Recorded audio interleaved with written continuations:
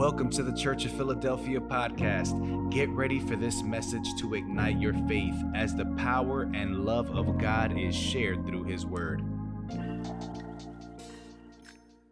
Amen, amen. And as we have been in this current sermon series, we've been talking about kingdom over culture. We've been talking about kingdom over culture. Amen. I don't know about you, but this has already been a series that's been challenging me to make sure that my mind is on seeking that of the kingdom, the things of God, the purpose of God, the will of God, the word of God. I need the Spirit of God in my life. Amen. And so it's about kingdom for me, and not just what I see in the culture. I want the kingdom, what's on the inside of me, to actually influence the outside culture, not vice versa, the culture actually influencing us. No. Tell somebody we have got to be transformed by the renewing of our minds so that we don't conform to the things of this world. So it's about kingdom for us as the believers of God. Amen. And so as we're getting ready to jump in this word, listen, if you got your Bibles, y'all know it's customary. Listen, we want to stand. They want to stand to honor God's word. Amen. And so we're going to flip like some gymnastics, regardless of your weight, your age, your flexibility. We're going to flip over to the book of Genesis, chapter number 25. And we are going to land a perfect 10 on verse number 20. So Genesis chapter 25, verse number 20. And here begins the reading of God's holy word. It says, "And Isaac was 40 years old when he took Rebekah to wife, the daughter of Bethuel, the Syrian of Pandan Aram, the sister of Laban, the Syrian. And Isaac entreated the Lord for his wife, because she was barren. And the Lord was entreated of him, and Rebekah his wife conceived. And the children struggled together within her. And she said, If it be so, why am I thus? And she went to inquire of the Lord. And the Lord said unto her, 2 nations are in thy womb, and 2 manner of people shall be separated from thy bowels. And the one people shall be stronger than the other people, and the elder shall serve the younger. And when her days to be delivered were fulfilled, behold, there were twins in her womb. And the first came out red all over like an hairy garment, and they called his name Esau. And after that came his brother out of his hand, and took hold on Esau's heel, and his name was called Jacob. And Isaac was 80 years old when she bare them." You may be seated in the presence of our living God. Amen. And today, the message that we're going to be working with on today, we're talking about culture wars. We're talking about culture wars, right? Now, we find ourselves here in the book of Genesis, the book of origins, where things are beginning, where we're looking at things that are starting, right? And as we know, the nation of Israel is getting ready to actually be formed, or getting ready to be started, how God called Abraham from this distant people, and he's called him to be a man that he would actually bring this nation about. And so it started with Abraham, and of course we know his seed is Isaac. And so here we are in scripture where Isaac, has now married Rebekah and things of that nature right there. And now she's actually pregnant with twins. And this is what we see taking place in the scriptures, right? So before I get ahead of myself, as we're talking about culture wars, right? But let me back up, because we said this is kingdom over culture. So I want to remind you what kingdom is defined as, right? Kingdom is simply defined as a region of activity, knowledge, or influence, right? Definition number 2 talks about a realm in which God's will is fulfilled. And that's the one that interests me the most. Definition number 2, a realm in which God's will is fulfilled. So where the kingdom of God is made manifest here in the earth realm, we understand that's a realm where God's will is actually being fulfilled. The purpose of God, the word of God, is being made manifest. What God desires is actually taking place, and it is being fulfilled and being manifested in the earth realm, right?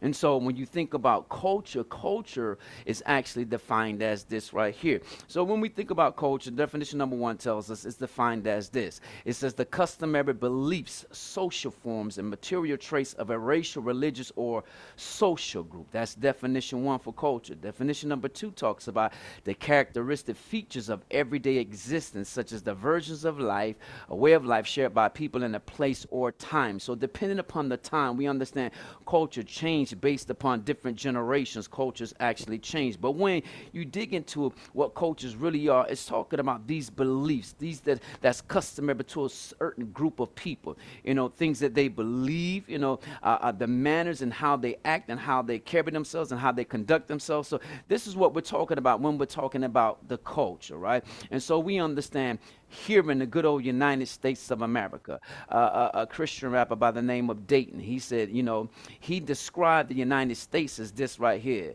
the United States of Abomination. And that's typically where we are. And I think it's an excellent definition to describe this particular country, a country that was founded upon biblical principles, but yet you find the culture. Inside of the culture, you find the people actually pushing God out of the culture, right? And so when you think about America, we're considered to be the second Israel, the other nation that is founded upon biblical principles. And just like Israel pushed God out of the culture and they began to pervert different things after they went whoring after other gods and actually sacrificing their children to pagan gods and all these different things, where all this different perversion came inside the culture, right? They wanted to replace the things of God, the presence of God, the ways of God with perverted ways, profane ways, wicked ways, evil ways. And thus it caused the nation to actually be destroyed, where they were led into captivity. And God would send prophets to speak and declare the word of the Lord, what was taking place if the people would not return back to the ways of the Lord, right?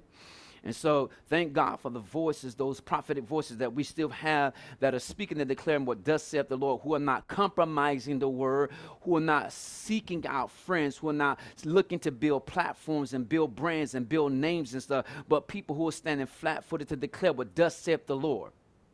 Regardless of what it looks like, regardless of what it sounds like, regardless of your acceptance, to know that we are accepted by God, that's the only thing that matters. So as we're talking about culture wars, like we said, the Christian rapper Dayton, he said it best. These United States of abomination. Because all we see inside of our culture is abominable things that are taking place, right? And when you think about the title of the text, as we say, culture wars, we are simply talking about this right here. Because culture wars is defined as, it's a conflict between groups, especially liberal or conservative groups, that have different cultural ideas, beliefs, or philosophies, right? And so when you think about those who are in leadership positions, seats of powers, right? Those the powers that be who are coming up with the laws, it's based off different things that they believe, their beliefs. Because it used to be we were a nation founded upon biblical principles, but now we're pushing God outside of the culture, and it appears that we're moving back to the days of Noah, where everyone is doing what is right according in their eyes. And we have people, lawmakers, who are making laws, because, cancel culture now. I don't want to be canceled. You understand what I'm saying? That's a culture war inside the culture, right? You got to be mindful of what you say, if not, or what you believe in, because if it goes against the culture, then you run the risk of actually being canceled by the cancel culture. So, as we're talking about this cancel culture, know that there is a war going on for our nation, right? There is a war going on for our nation. When you think about our nation, right, like we say, it's a people that is pushing God outside of the culture. And these abominable things that are coming in, when you think about things like abortion, homosexuality, transgender rights, and things like racism, all these different things are causing there to be a war for our nation, simply because of what's taking place inside the culture. When you think about abortion, I know they say, listen, women, it's your body, it's your own choice. Okay, regardless of how you want to draw it up, murder is still murder. At the end of the day, it's still murder. When you make a choice to kill that fetus, because we play word games of fetus and we want to talk about, well, it's an unborn. No, it's a child. It's a child. And if you make that choice to actually go and have that abortion, it is murder. No matter how you draw it up, it is murder. There's no way getting around it. It's murder. The culture wants you to believe that you're making a choice for your own body. You're making a healthy choice for your own body. Well, listen, if you don't want a child, practice abstinence. If you don't want a child, then use all these different things out that they got, preventive things to help. Use that. If you're not going to just stop fornicating, use that. But anytime you make a choice to abort a child, it's murder. It's murder. And then when we talk about things like homosexuality, the culture is making homosexuality a norm now. You can't turn on a TV show. You can't turn on a movie. You can't even look at children's cartoon shows now without them introducing homosexuality. It has now become the norm. I'm talking about there are certain movies, the theme or the plot of the movie has nothing to do with this. But they're going to find the way to make sure they put this in there because they're trying to flood your eye gates with seeing this to make it become a norm for you. It's not normal. I don't care that President Obama passed the law and all the Congress, they got behind him and they passed the law. According to the laws of God, it's wrong. It's profane. It's wicked. It's unnatural. It's unnatural. It's unnatural. And then when you talk about transgender rights, right? The war for the culture, right? The war for the culture. Culture wars, right? Christian rapper Bizzle, he talked about, listen, a child, a little boy that's 7 years old, you calling him your prince, right? He can't pick his bedtime, but he can pick his gender. Something is wrong with that. Now, if he can't pick his bedtime, but yet he has the authority to pick his gender, something is wrong with that because everybody's living according to what they feel. I've never felt like myself until I began to act like the different gender. No, well, according to your sex, that's who you are. Look at your pipe work. Check out your pipe work. I don't care what you feel. Your pipe work is a clear distinction of who you are. You got to understand. So we're talking about transgender rights. And this is my thing. They would try to make transgender rights, or they would try to make it even when it's talking about homosexuality, marriage rights, they would try to make this as if it's equivalent to civil rights, or when you talk about the race war per se. How can you even include them in this? Talk about them as if they're the same thing. People talk about, those who are struggling with homosexuality and the gender, all this LGBTQ, LMNOP, whatever, I don't know. All the letters of, I'm going to just say the whole alphabet and the plus sign and the equal sign for all that community. How can you even compare or act like you consider a minority for somebody like people of color? But this is what the culture has produced. All these different wars inside the culture. Tell somebody we're talking about culture wars. We're talking about culture wars, right? And like we say, this whole racism thing. You would think, although we had a black president, and after we had a black president, the culture pulled the Trump card on us. Y'all ain't gonna talk about it. You got to, you understand what I'm saying? They pulled the Trump card on us. That's all right. That's all right. I'm not gonna disrespect, because the Bible tells me it's an honor. I'm an honor. I'm not going to call him number 45. I'm not going to call him Agent Orange, how some people do. No, he's former President Trump. The culture pulled the Trump card on us. And think about, we appear to be progressing now. We have a female vice president. Not only is she female, but she's a woman of color. But even with all of that, they're going to give us a little, but listen, that's about it. That's about it. But we're still where we are. There are really no changes. There are really no changes. With all the marching and the protesting, there are really no changes. We need somebody in position that has a pen in their hand, because the power comes with the pen. And I believe God is going to anoint me to be one of those individuals to have a pen in my hand to help write policy. You understand? To write policy that is not just beneficial for certain people, but that policy that is just, that is fair.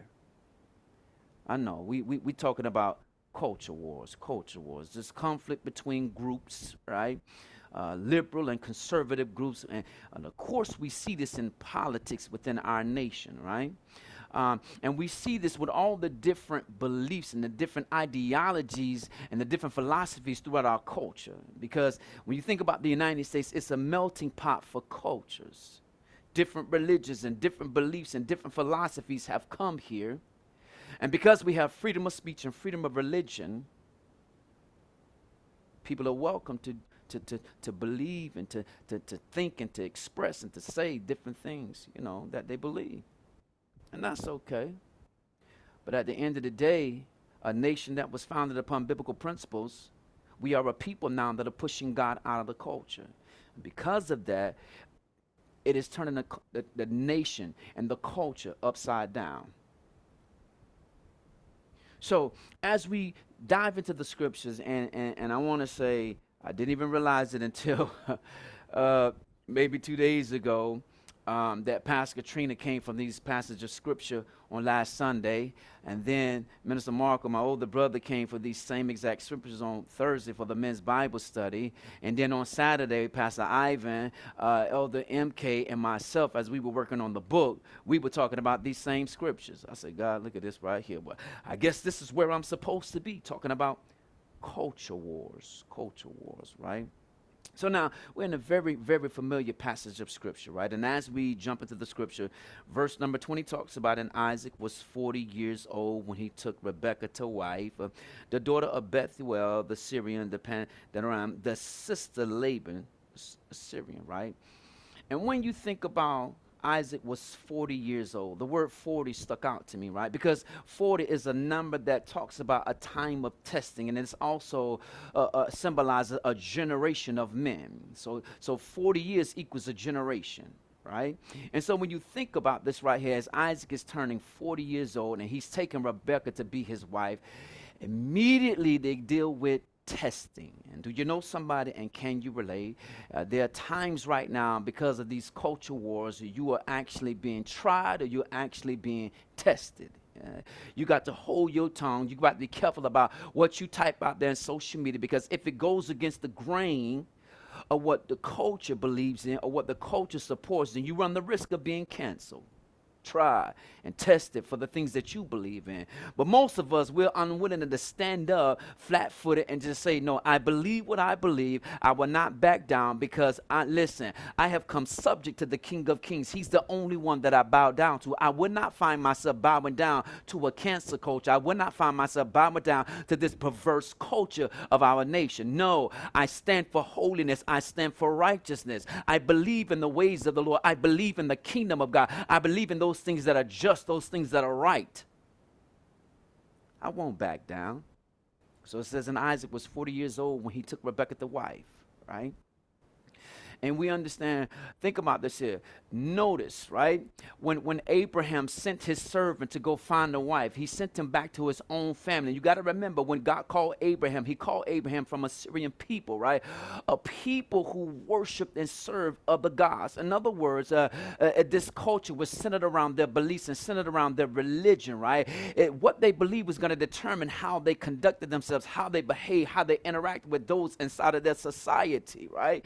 And so he's coming now from a different culture, but God is pulling Abraham out of this pagan culture to establish a holy culture as he brings about the nation of Israel. So there you already got two nations, right? Or two different cultures, right? And so Isaac, he now marries Rebekah, who's coming out of this other pagan culture, and she's going to now have to familiarize herself now with this culture of this holy God, this one true God, where she's accustomed to worship many gods, right?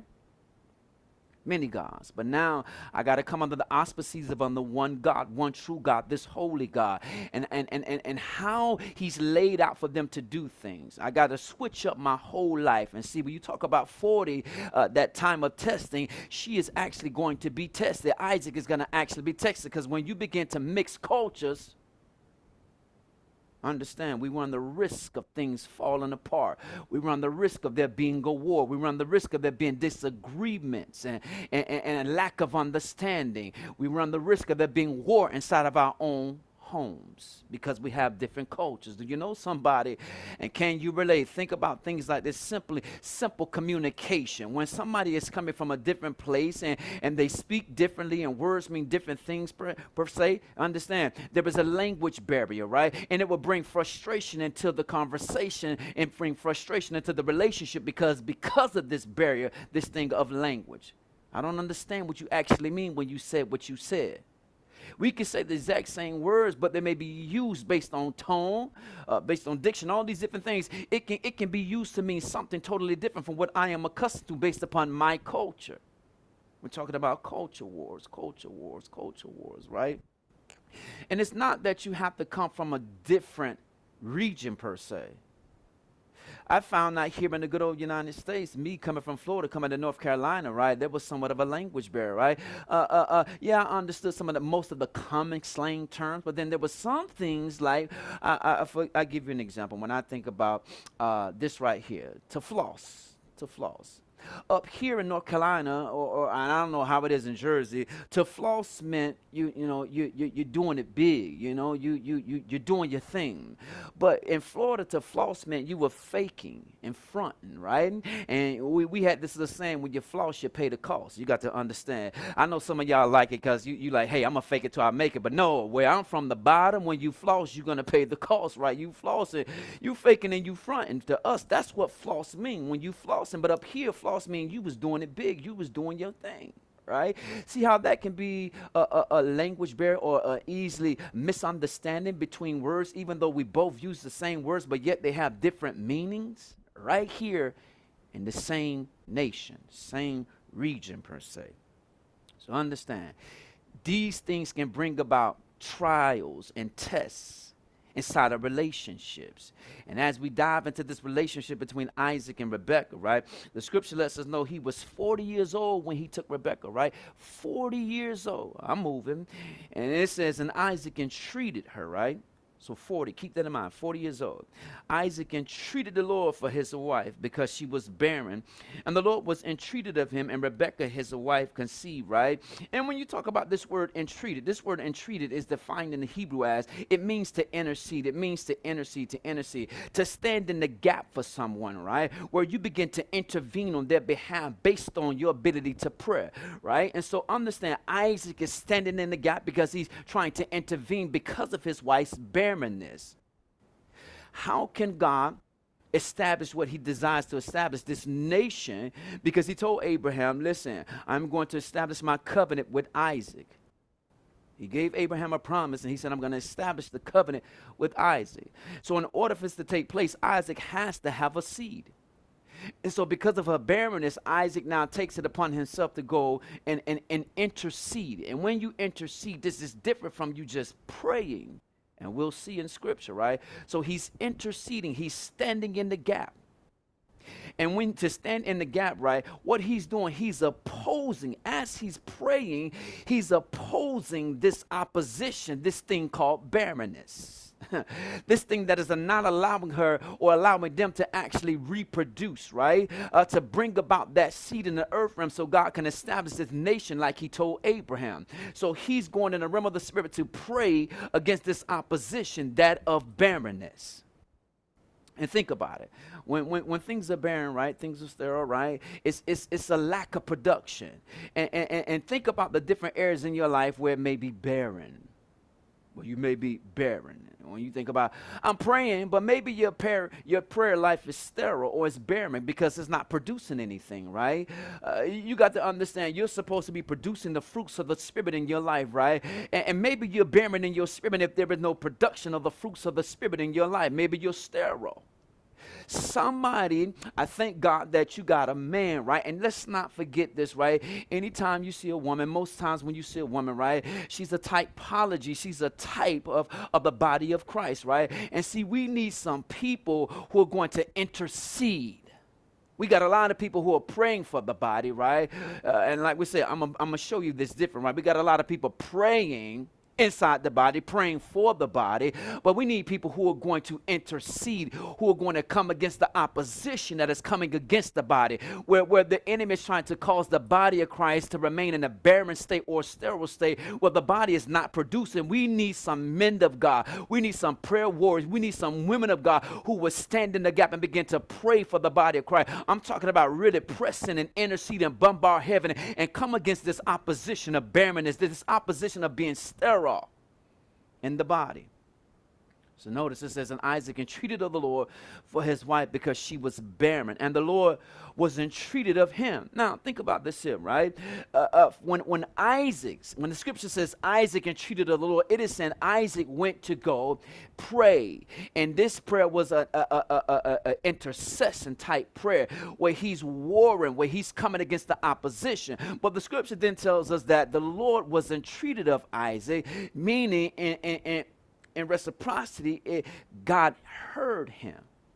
So for God to be entreated of Isaac, it is saying that God gave ear to his cry. God gave ear to what he was speaking as he was praying against this opposition, as he was warring against this opposition of barrenness, right?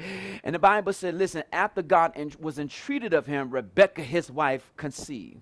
And see, we need people who are able to get prayers through. You understand what I'm saying? Somebody that can actually break through the opposition and allow the prayer to actually get through so that there can be a manifestation of what it is that we're praying, right? Because you got to tell somebody it's bigger than where we are right now. You got to understand it's a much bigger picture than what you see right now, than what you really understand right now. It's important for us to have the child because, listen, in order for the nation to come about, it is going to be hinging on these children or one child in particular.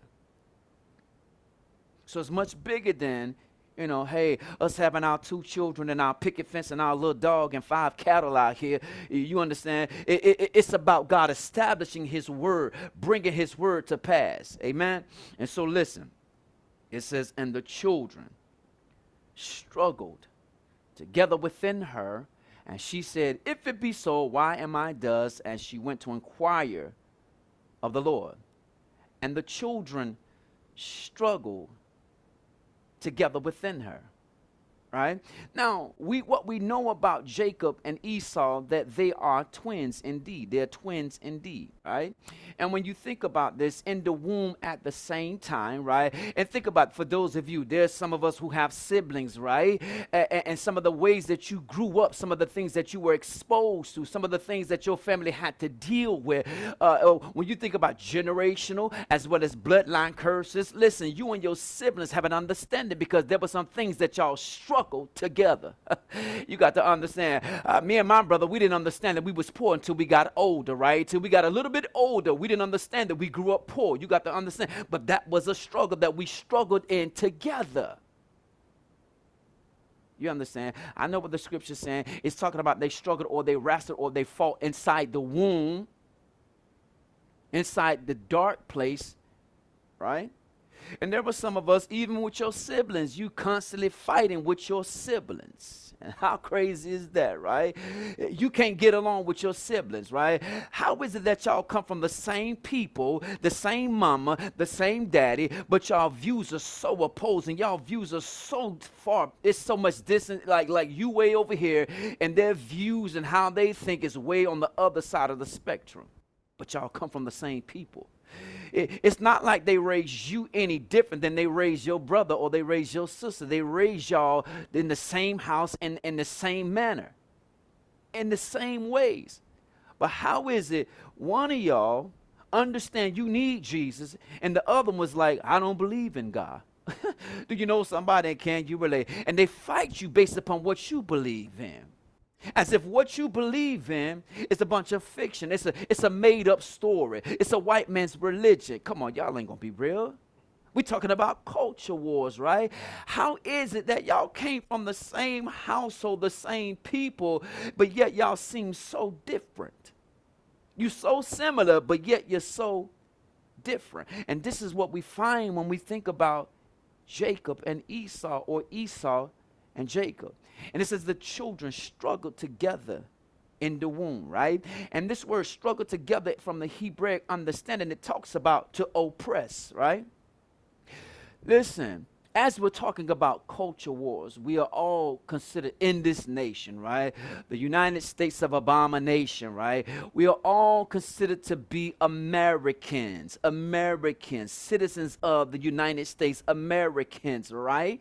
But why is it there's only some of us who are in this nation, right? Living based upon the custom, the traditions, the beliefs, and underneath the laws and all of these different things, but some of us still feel oppressed.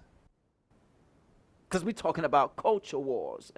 And if you know anything, if you be oppressed long enough, this oppression will bring you to a place where you feel discouraged. Like listen, listen. You talk to most black people and they'll tell you, black or brown people, let me put it like that. They'll tell you, you know what I'm saying? The white man is keeping me down. You understand? Well, me, y'all know me. Sometimes I can be a cynic at times. You got to understand. Listen, way back from 2008 and 2016, listen, I was saying to the black man, what's your excuse? Not because you got a black man in office. Listen, you voted for him, but he ain't really do nothing for you. Oh, y'all don't like that because y'all was busy celebrating. We making history. Yeah. What did he do for us? What did he do for us? What did he do for us? You got to understand. I appreciate him, but what did he do for us? We're still dealing with and battling oppression, and most black and brown people are still living lives of discouragement. And you got to understand, if you oppress long enough and you're discouraged long enough, it won't be long before you are broken in spirit. Oh, I wish I had some help right there.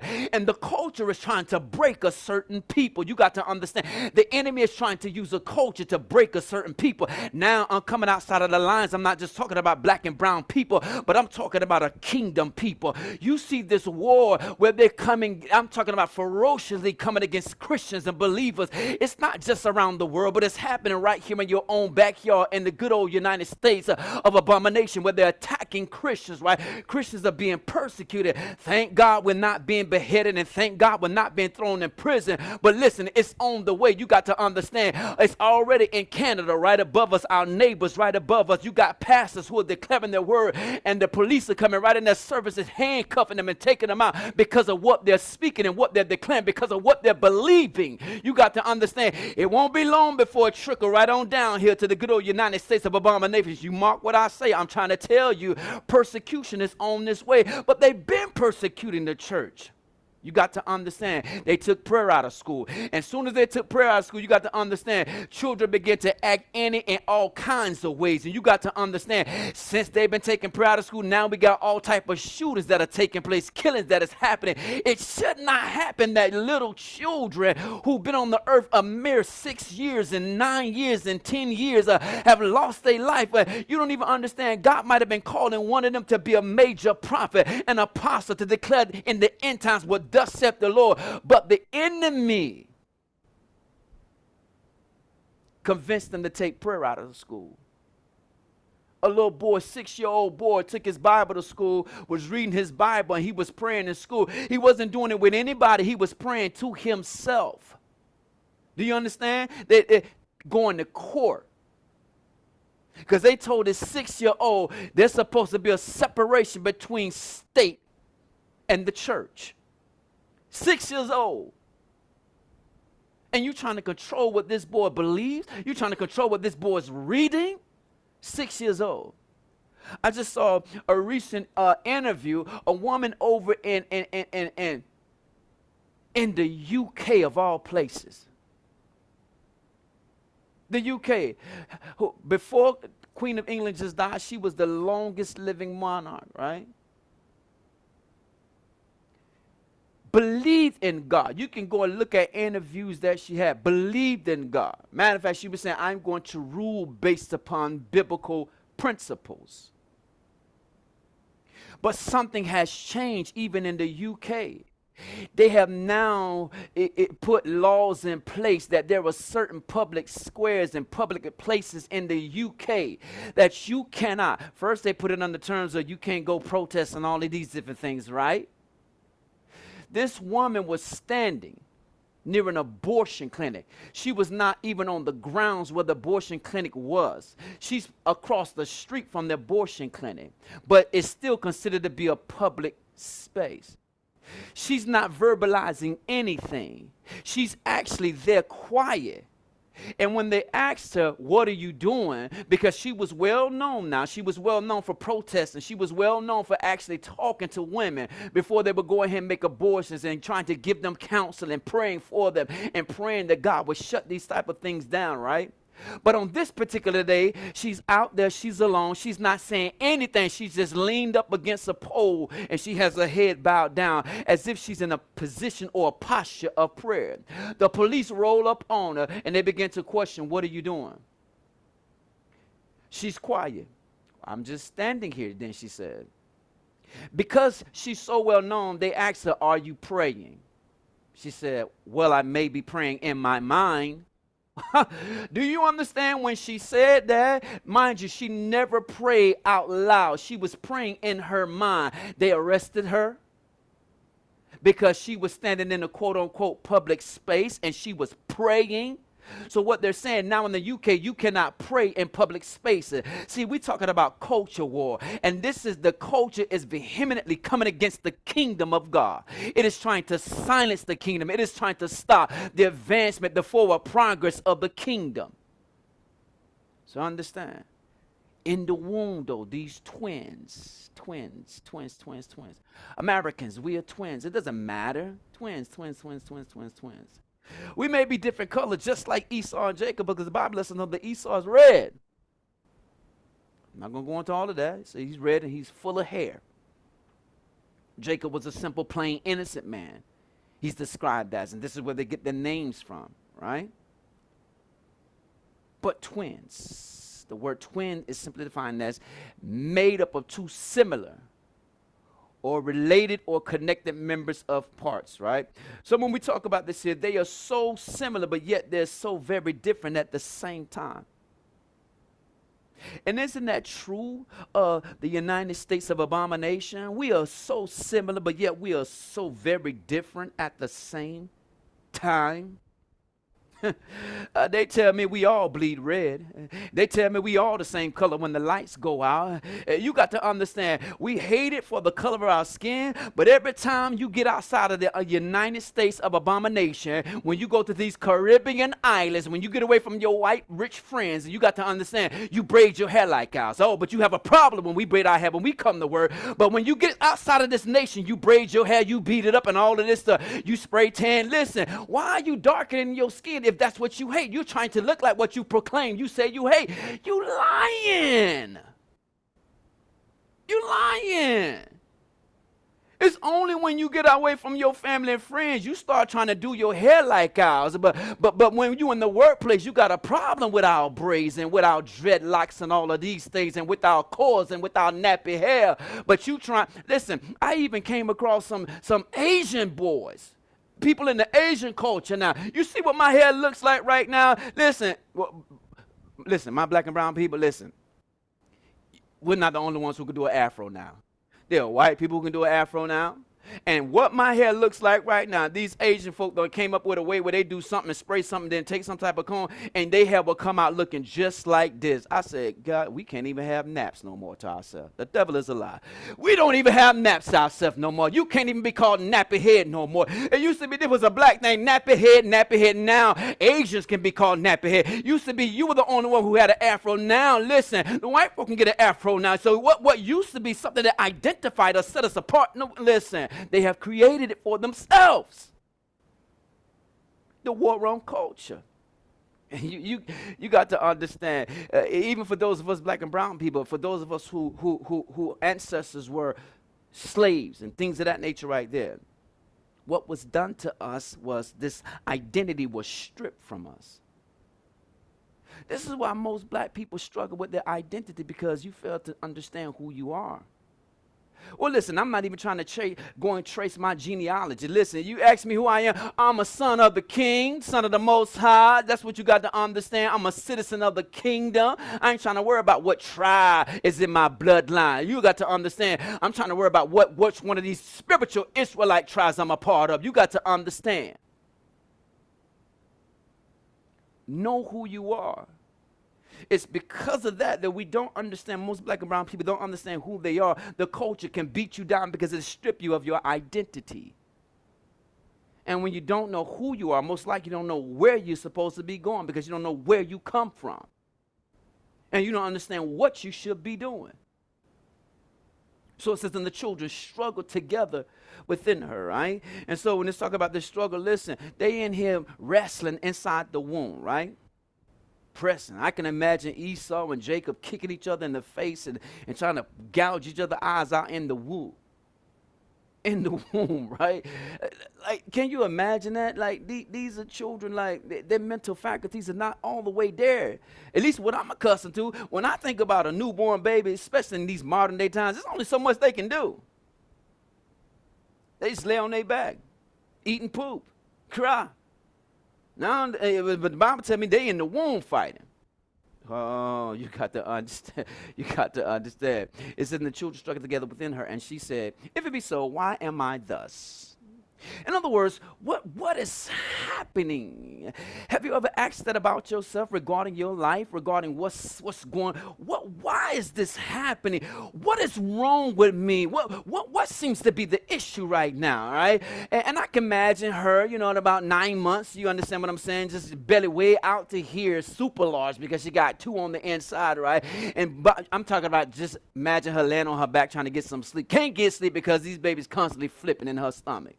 Kicking, doing the flying kicks and jump kicks and all kind of stuff in her belly. You understand? And she can't get in the rest. She's trying to figure out what is going on. Right? Remember, Isaac entreated of the Lord. He interceded. A warfare type prayer. Whereas now the scripture says, because she was trying to figure out what is going on with me. I don't understand what's happening with me. It doesn't make sense why all of this is happening right now. The first 3 months I was good. When I was in my first trimester, I was good. But now that I'm in my last trimester, these babies seems to be out of control. What's wrong? Is it what Isaac is feeding me? Maybe he needs to massage my feet a little bit more. Massage my shoulders a little bit more. Maybe he needs to get on his knees and bend down and sing to my belly. Maybe he needs to lay hands on my stomach and pray. Oh, tell somebody. See, we thank God for some praying father, some praying husband. See, I laid my hand on the womb and I prayed for my children. So that when my children came into the earth realm, they were familiar with prayer. Even when I spoke in my prayer, like matter of fact, they would actually go to sleep when I prayed in my prayer language. When they would be crying, fussing, I would go into my prayer language and they would just fall asleep right on my chest. Oh, they understood something. That young. So it says, and she went to inquire of the Lord, right? Now, to inquire simply means to seek or to ask for. So a different type of prayer. She's seeking an answer. She's looking for an answer, or she's looking for instructions. So it's a different type of prayer. God, I need you to answer me. I need you to give me understanding. Help me understand what is happening right now. So she went to seek, she went to inquire, or she went to ask for an answer. An answer. And like we said, there are many people praying on behalf of the body, praying for the body, and they're asking for answers when they should be interceding, coming against the opposition. And then there were times when the opposition, God has defeated the opposition, pushed the opposition back. When you should be praying and asking God for an answer, a lot of times you call yourself interceding.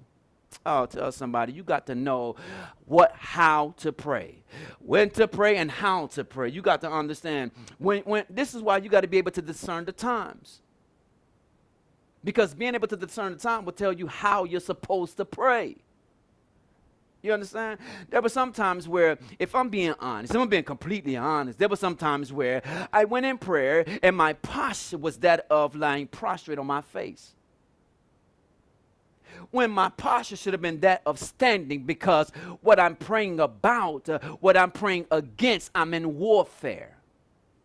The posture is me laying before God, showing God, listen, God, I'm the lowest. I'm in the lowest position I can get, humbling myself before you in all of your splendor and all of your majesty, God. Think about it.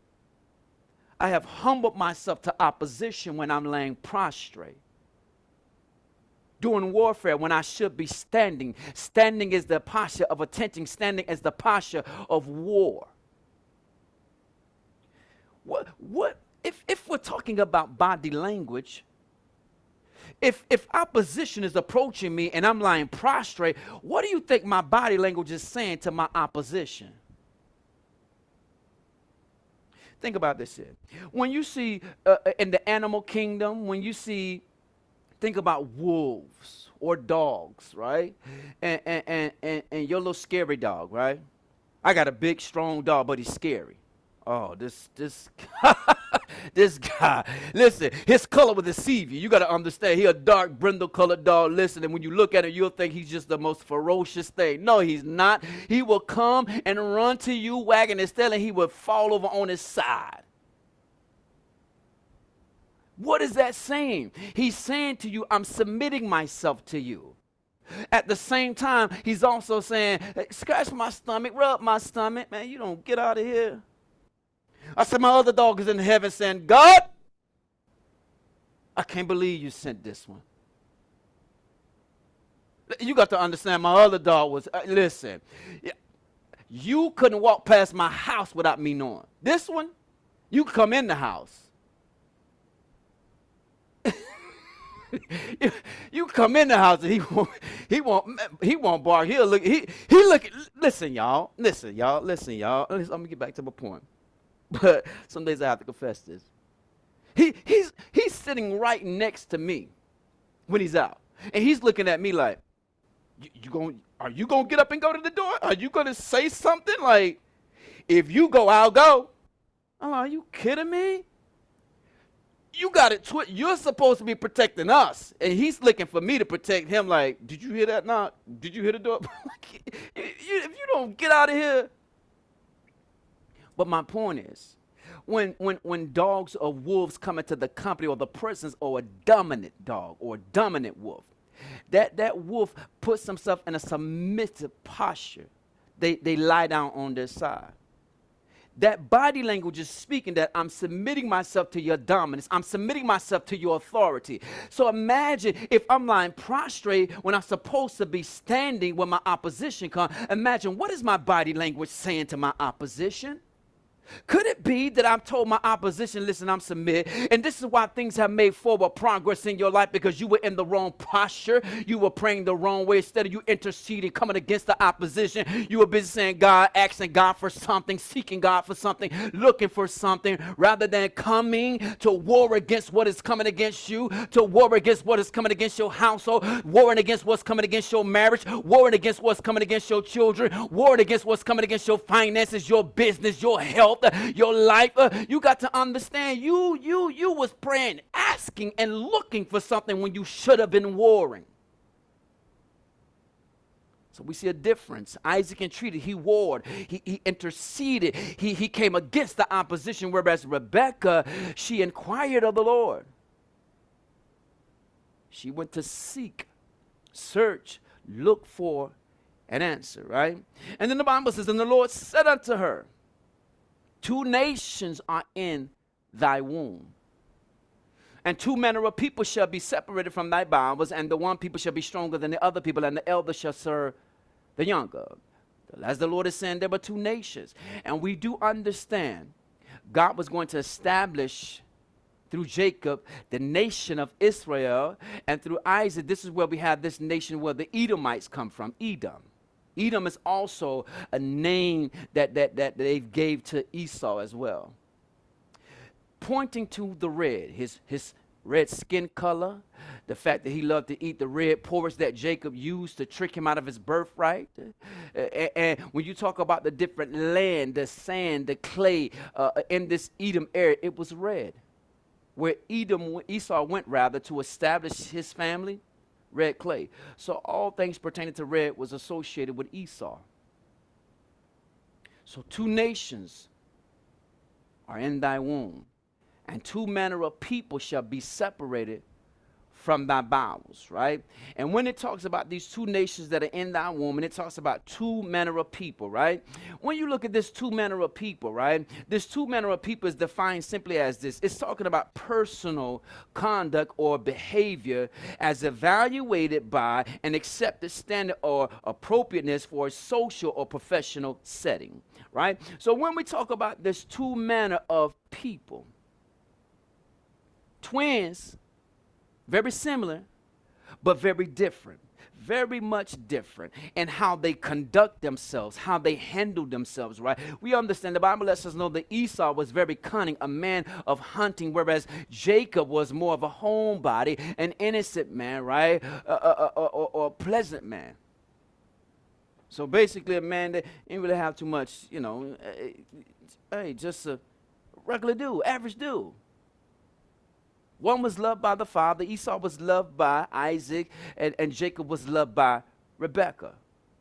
2 different nations and 2 different people, 2 manner of people. So when you talk about the personal conduct or behavior, how Jacob and how Esau conduct themselves, how they behave, not just with each other, but within the home, is very, very different. Twins. Similar, but very different. When you look inside of our culture, we all, you can talk to everybody. We all have commonalities, right? I don't care how rich you are. I don't care what the color of your skin is. I don't care what type of grades you have on your hair. Or on your head, rather. One thing I can tell you right off gate that we all got in common: rejection. I don't care if you're the Prince Abu Dhabi. I don't care. He has experienced some form of rejection too. I know none of the subjects probably rejected him. But he might have rejected himself. Because he might have went to a mirror after everybody left his presence, was like, oh, I really don't look that good. I heard Steve Harvey say this right here. Everybody look good from this approach right here. That straight on, that straight ahead, everybody look good. It's when you do this. Oh, it's when you turn to the side. It was when you turn to the side. When I turn to the side, it doesn't look like what I was looking at when I was looking at myself straight on.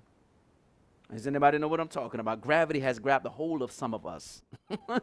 Oh, and gravity is doing this thing. What was up is now coming down. What was up is now coming down. Down, down. Yeah. Whew. Lord have mercy. I be saying this about myself. I be like, Lord, I look like a lowercase letter B.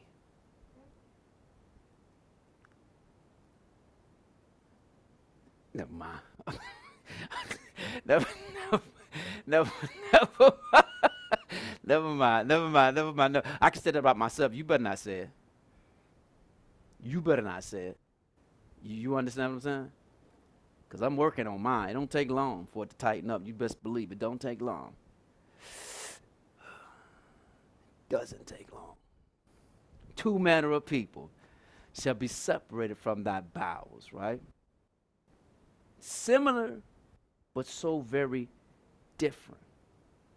And when you think about their personal conduct or behavior, notice, because two manner of people define as what? Personal conduct or behavior as evaluated by an accepted standard. The standards of the culture. Some of us, we can abide by the standards of the culture, but we are guilty of being black or brown. That's our crime, being black or brown.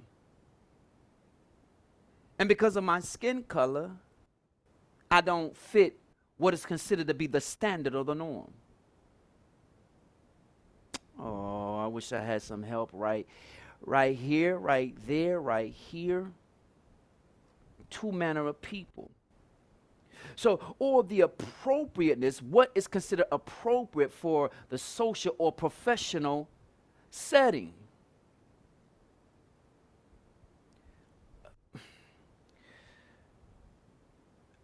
I love our black folk, our brown and black folk. And I'm not, listen, it's not my intention to go this route, but I can't overlook it because I'm a red dude. I'm red bone dude. Like I still classified as black or brown, but my skin is red. I know my children are like, y'all know I'm red. Stop playing with me. Listen, not trying to make it intentional, but I can't overlook it.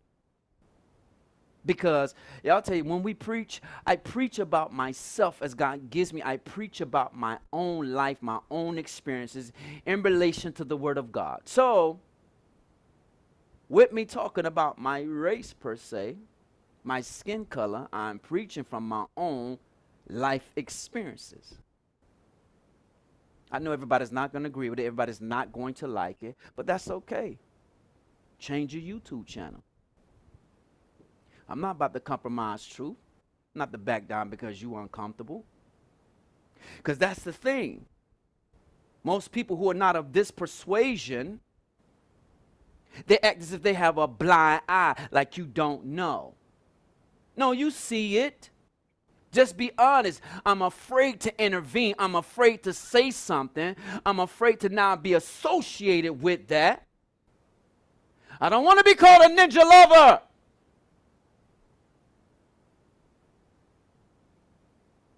But stop talking about you believe in justice when you see injustice is being done simply because of the color of somebody's skin. And you see it and you turn a blind eye. Oh, listen, for my people, my Caucasian brothers and sisters, listen, who struggle with this, go look up Jane Elliott, older white Caucasian woman, and she will educate you.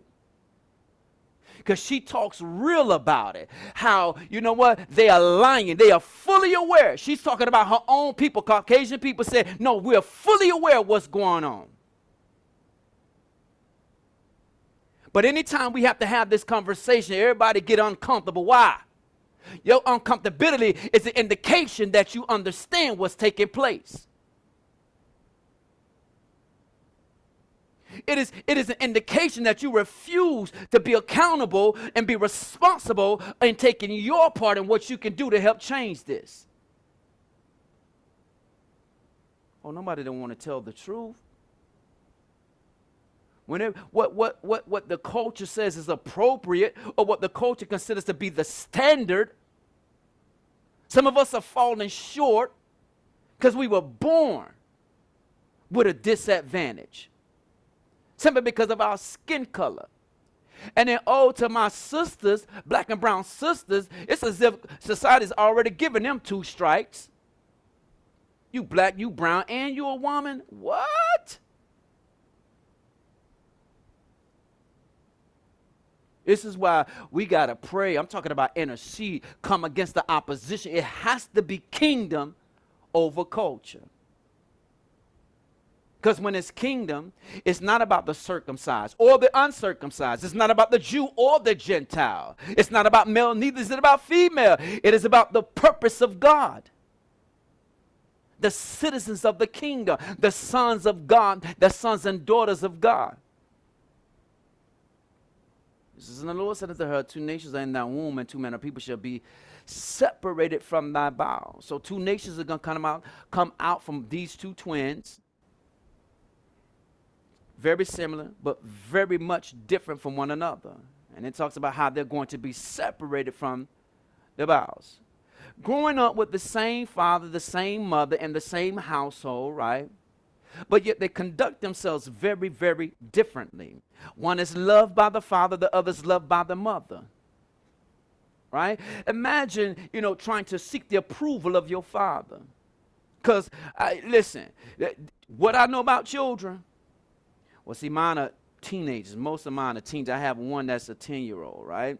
And the 10-year-old blesses my heart. The 10-year-old still comes, and she going to love on me and her mommy every night. She going to tell us, good night, I love you. But the 17-year-old and the 14-year-old, all they do is roll their eyes. All they do is you put a nice plate of food in front of them, they roll their eyes. You put money in their hand, they roll their eyes. You give them a new outfit, new shoes, they roll their eyes. What the world is happening?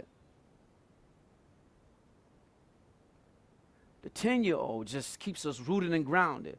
But I can remember when my babies were babies, right? And they would be like, Daddy, look. Oh, you're going to understand what I'm talking about. They're going to always trying to get the attention of the father. Because, see, the mother's always there. Mama, you always there. It's the father. The father could be out working. The father could be in the yard working, doing whatever. They are going to try to get the attention of, Daddy, look. Look what I can do. Daddy, here, listen to me read. Daddy, listen to my song. So imagine trying to capture the attention of your father. Jacob doesn't have this. The Bible lets us know that Isaac loves Esau, and Rebekah loves Jacob. Now, thankfully, Rebekah was there to step in and love on that boy. Now, this is what I'm going to say. I am of the mindset, right? This is me. This is Lincoln. I'm not saying this is God. This is Lincoln. I am of the mindset. Because, you know, in the culture, you'll hear people talk about women are smarter than men, especially when it comes to cheating. Hey, women have folk under the name of doctor such and such, dentist. You be like, why is your doctor calling you at 10:43 on a Saturday night? Oh, child, she was just telling me about the test I had took. What? But some silly men would go for that. Right?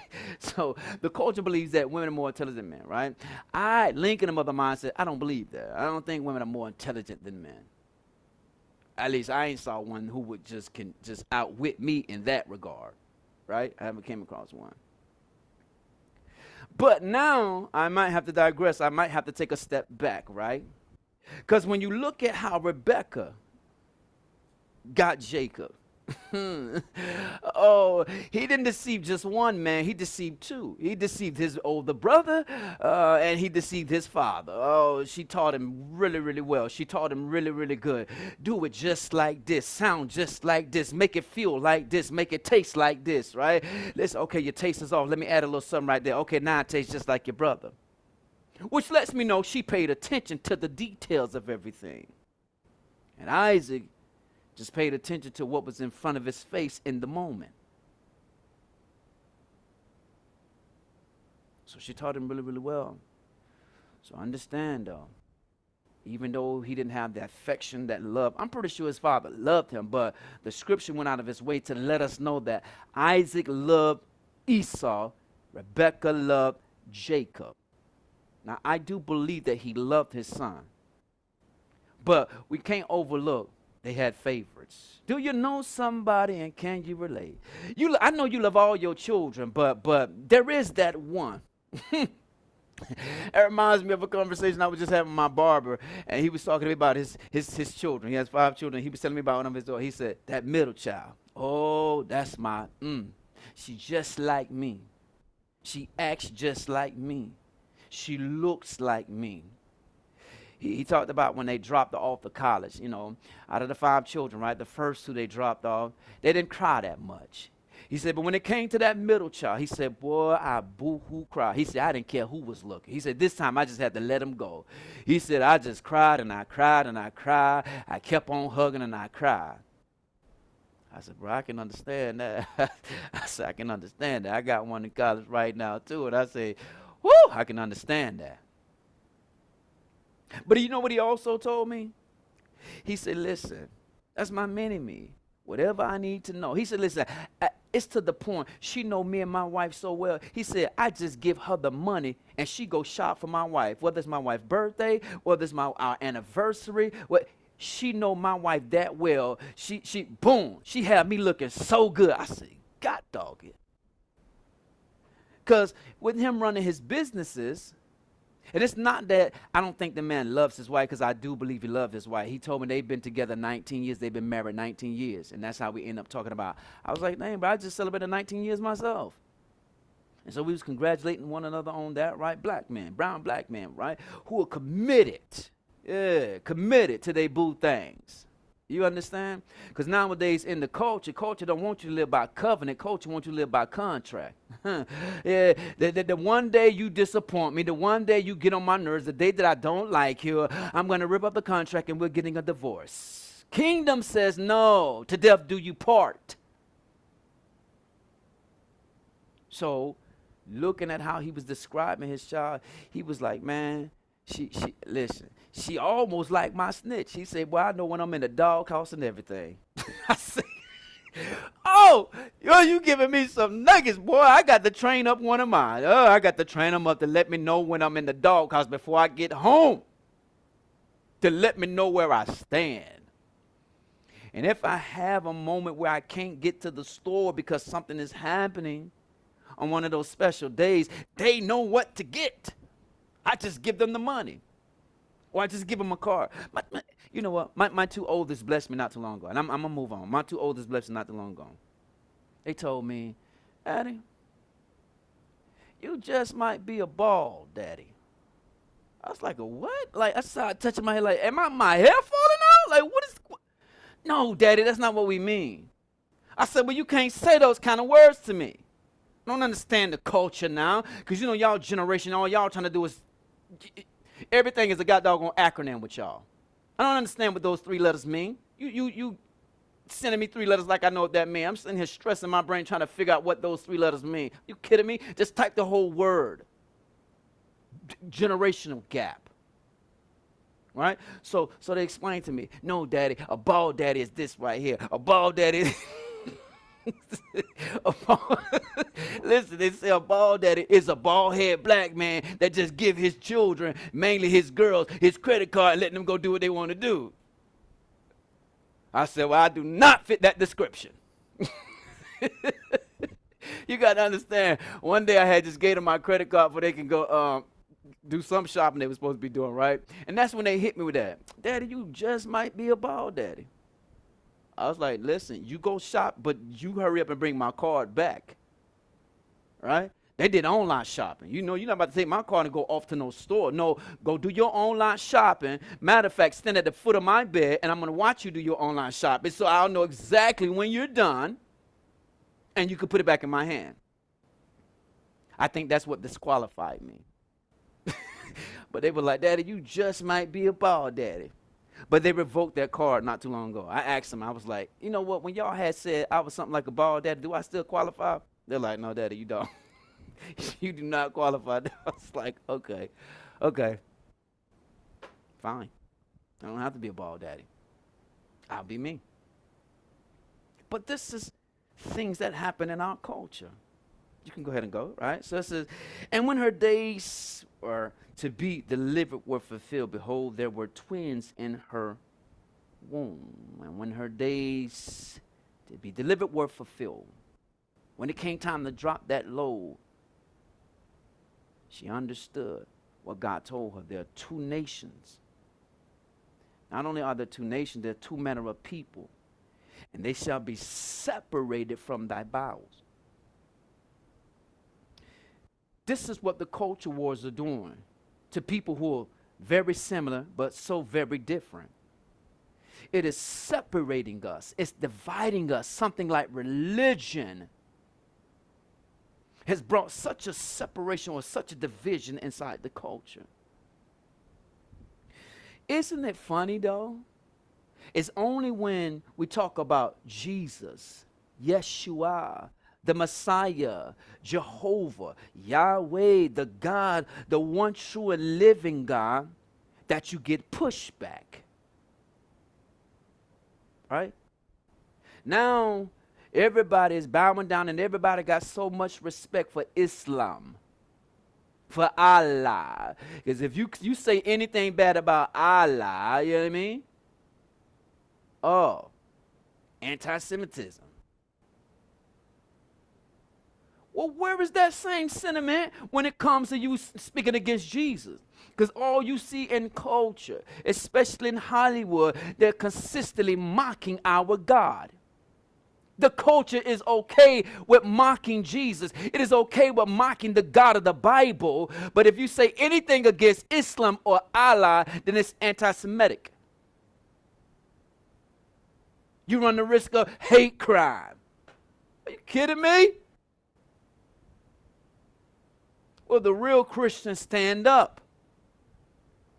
This is my thing. I'm going to go ahead and say it. The gays have come out the closet, let the door open, and the Christians have went in the closet and locked themselves in. Well, the real Christians come out the closet. I got a problem with folk who talk about they be a Christian. Because everybody is popular to be a Christian nowadays. But to be a Christian is something totally different. Meaning I live according to the ways of Jesus Christ. I am a true follower of Jesus the Christ. Twins were in a womb. It says, and the first came out red all over like an hairy garment, and they called his name Esau. Remember, names depict purpose. And a lot of times in Hebrew culture, when they gave the name, right, they was given a name based upon what they believed the child would do, or do in regards to God, do for God. So a lot of times purpose or the meaning of the name was speaking to the purpose of the child. And the other thing is they would name children based upon the situation that they were in. For instance, when you think about when Rachel and Jacob, when they had Benjamin, they wanted to name him Ben-Amin, son of my sorrow, right? But Jacob stepped in and said, no, his name should be called Ben-Jamin, son of thy right hand. Rachel was naming him based upon the situation. I'm birthing you in sorrow. You have caused sorrow to my life.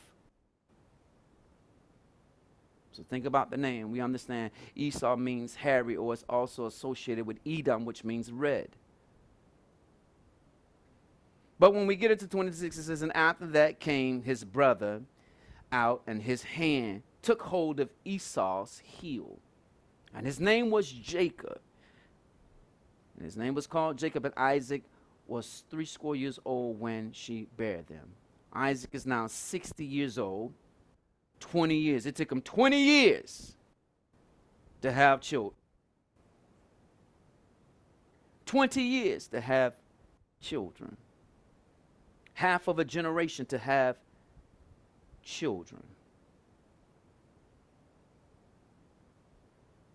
After that, he came his brother out, in his hand took hold of Esau's heel, and his name was called Jacob. Now, think about this. They struggled in the womb, which is an indication they wrestled or they fought. We'll go with the word wrestle. Why is that important? Because Jacob learned how to wrestle in the womb for when he got to the appointed time where he would have to wrestle with the angel. If he never wrestled in the womb, he would never knew how to wrestle when it came to the appointed time he had to wrestle with the angel. And listen, this is where our Baptist preachers get all happy and they get you excited and you start jumping because they say, listen, I won't let go until you bless me. Yeah. Right? Right? They go to hooping and all of that stuff, right? But listen, he knew how to hold on at the appointed time when he wrestled with the angel because it came from the womb. When on his way out, he grabbed hold of his brother's heel. Now, the name Jacob, right? Typically, when people deal with the name Jacob, they typically deal with his name means supplanter, or they'll say deceiver. But his name also means heel grabber or heel holder. So from the womb, he learned how to hold on. If he didn't learn in the womb when it came to the appointed time to wrestle, listen, he would have let go and not been able to hold on to the blessing. Because he learned from the womb how to wrestle, and because he learned from the womb how to hold on, listen, the nation came up out of him. That's when the angel said, that name shall no longer be called Jacob, but it shall now be called Israel, because out of you is going to come the nation of Israel. This chosen people, this royal priesthood of people, these kings and priests that God wants to use to be a blessing to all the other nations in the world.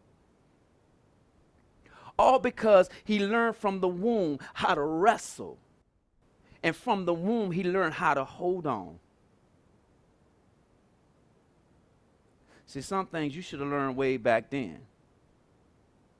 There were some things you learned, but you stopped doing it. You need to go pick it back up. If you're going to have success, listen, you learned that thing long time ago. It taught you way back in kindergarten. When somebody's saying something mean to you, first, yeah, you tell. But if they say something again out of my presence, if I'm not in earshot, ignore them. They taught you way back in kindergarten how to ignore your haters. And you're so busy getting thrown off because now your haters are not necessarily verbally speaking to you. Oh, you got these home row key gangsters now. They texting what they want to say to you. And you still throw. Listen, go back to what you learned in kindergarten and ignore your haters. We'll talk about that. Hopefully I'll talk about that next week. I don't know. We'll see though. But listen, God has taught you a long time ago how to hold on. if he didn't, you wouldn't be here today. Because remember when the spirit of suicide came? Remember you were so heavy, you were so low, so depressed, and the enemy was telling you, listen, it's not even worth it. Don't nobody miss you. Don't nobody recognize you. They don't even pay attention when you here. They don't even notice when you're not here. Just go ahead and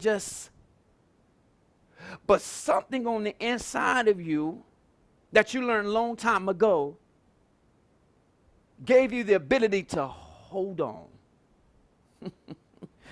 Lord, it when the 40 years this time of testing, when the test came, when the trial came, something in you taught you how to hold on. Something in you taught you how to wrestle.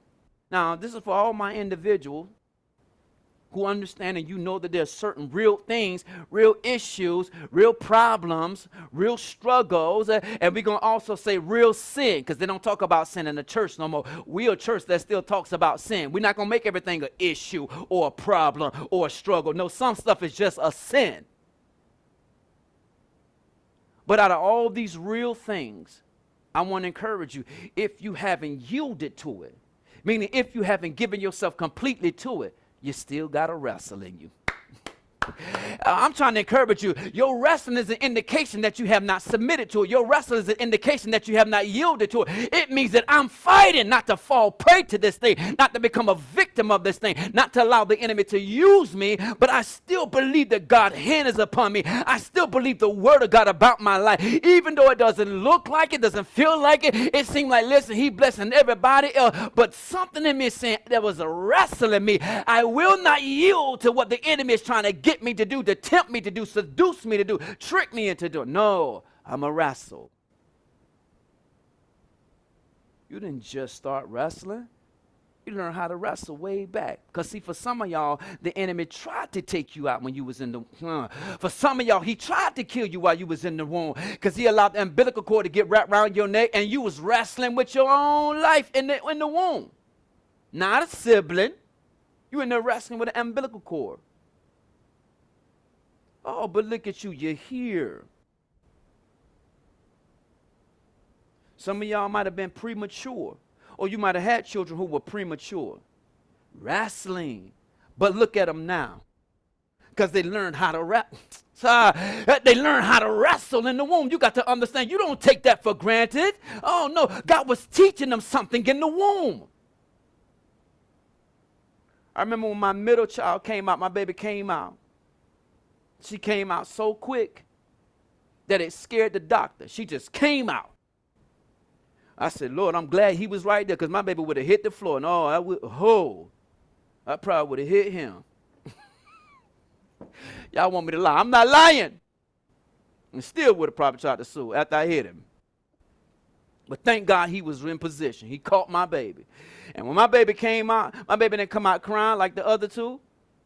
Maxie came out just looking at me, and then she reached up and grabbed the man. She grabbed his what's the thing called? The thing that you plug in the ear. Stethoscope. She grabbed the stethoscope, and he was trying to take it from her. He was like, oh, and she's strong. He said, that's a good sign. Oh, this is a strong one. I said, oh, look at the majesty of God. So look at that right there. You got to understand. She had a hole coming out the womb. And I'm grateful that even when things try to get away from her, Majesty holds on to it. She's, out of all my children, she's that one that when she wants it, she's like me. She don't really ask for much. Well, now she be asking for a lot of stuff. But when she wants it, she wants it. Her mind is made up. Listen, because I try. There's nothing I can say, because usually I'm very persuasive, and I can change their mind. But she had her heels dug in. I said, well, Majesty, like, certain things like, well, have you thought about this? Have you thought about that? I want this. Well, why? Why do you want that? And that's one thing I've told my children. If you can't explain to me why you want it, that's a good reason you shouldn't have it. So now my children, they know how to articulate why they want something. And she tells me in an articulate manner why she wants it. Okay. I've tried to change her mind. Not budging. So I learned to leave it alone. Why? Because she has learned how to hold on. What am I saying? Even though it may be things where she's talking about, I want this shoe, or I want this outfit, or I want this hairstyle. So I remember when she wanted to get her head dyed red. I said, why you want to do that? Daddy, you did it. Well, I was going through something. I was going through a midlife crisis at doggone 38. You're not going through that, right? But she articulated why she wanted it. Okay. And I was like, well, isn't your favorite color green? Why not green? Because I want red. Okay, why not like honey blonde? Because I want red. And I would put different colors, show her different colors. Look how good this go with your complexion. And you know, she would do that side-eye thing like this. Let me open my eyes so you can see. She would do like this. And then she would roll her eyes like, because I want red. Okay, so I learned to give up. Why? Because she held on to it.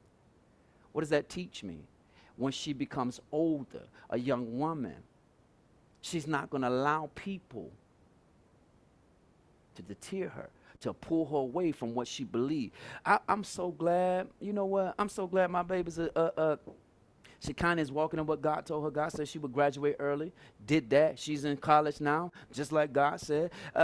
Majesty is now saying, listen, part of her prophetic word when we dedicated her to the Lord said, listen, the kingdom needs a lawyer. First, Majesty's like, I want to be a teacher.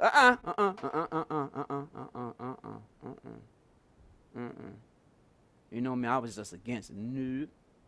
The kingdom needs lawyers. Your daddy's going to specifically need a lawyer because I'm not backing down. And I'm going to need somebody who can get me out of jail. I'm not speaking me going to jail, but I'm saying if I happen to go, I need somebody who can get me off without any charges. Listen. So I've been trying to speak this to her. Dad, I want to be no lawyer. See, all these other things she would come up with. Oh, my God, I almost gave up, y'all. And out the blue, she was like, you know what? I thought about it, Daddy. And exactly how I'm doing, this is how she was looking at me, doing her head like this, because bad she loved to do this. I thought about it, Daddy. I want to be a lawyer. Boy, I sat there just still like, okay.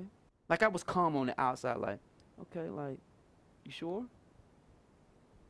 Okay, well, that's good, Majesty. Amen. You know, I started getting a little religious.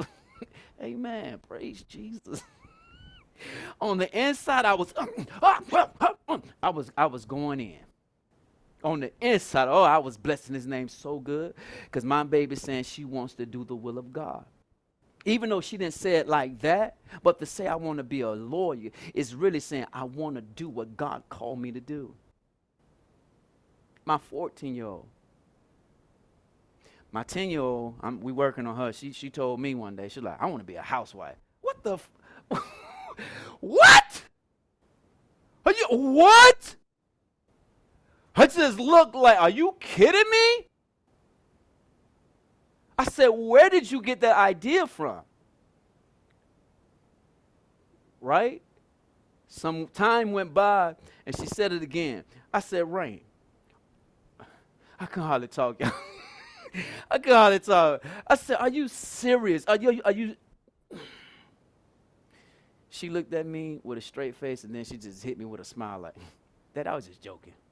I just was joking. I just wanted to see what you was going to say. Don't do that. Don't do that. Don't do that, man. Like, don't get me all riled up. Don't do that. What do you want to be? I don't know.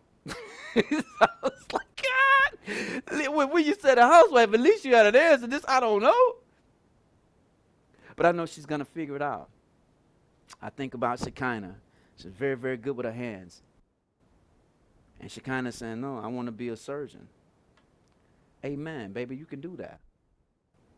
Because best believe if I need to be operated on, I need some anointed hands that can open me and close me back up. I need somebody that's discerning who can go in the realm of the spirit and say, listen, we don't even got to operate. Let me just lay my hands and pray while I'm on the table. I need that type of a surgeon. So I'm proud of my children, you know, as with all the culture that's going on around them, with all the pressure of the culture to try to fit in. in their own way, they're trying to stand out. And I commend them. I applaud them for that. Because I understand me being a pastor, them being children, a pastor's children, right? That's added pressure. And they get no breaks from me. None. They get no breaks from me. Because I can't let a devil come in the house. I can't bring one. My wife can't bring one. They can't bring one. And the dog can't bring one. See, I mean it like that. He can't even go mate unless he married. If he not married, he going to die single. Devil a lie. he ain't bring no spirit of fornication in this house. No, you're a lie. We struggle with too much. You know, he got to be holy too. He not like the other dog. The other dog, when I pray, he come right next to me and lay down. He assumed the posture. I'm submitting myself to what's going on. This other one just be rolling his eye like, I be wanting to smack him on his head. I was like, I don't, because I understand I got some animal people. I don't. Discern me. I'm just saying. Y'all about to get out y'all way. I'm just saying. He ain't got a clue. He not spiritual at all. The other dog, I knew when something was spiritual was happening around my house. He was so sent. This one, all kind of stuff be coming around the house. Stuff that got in the house, spiritual stuff. He don't do nothing. He don't bark at nothing. I said, are you on team devil? I don't know about you. Maybe this devil done snuck a Trojan horse in my house. I don't know. So I got to figure this thing out. I got to discern this dog better. But he going to be saved, though. Before it's over, he's going to be saved. In Jesus' name. Thanks for tuning in, and please make sure to visit us at churchofphila.com for more podcasts and ways to connect with us on social, to like, subscribe, follow, and share content as it comes along. Special thanks to those who give in so many ways to this ministry. We could not do any of this without you. And if you want to give or be a part, visit churchofphila.com/give for more information. Thanks so much for listening. God bless.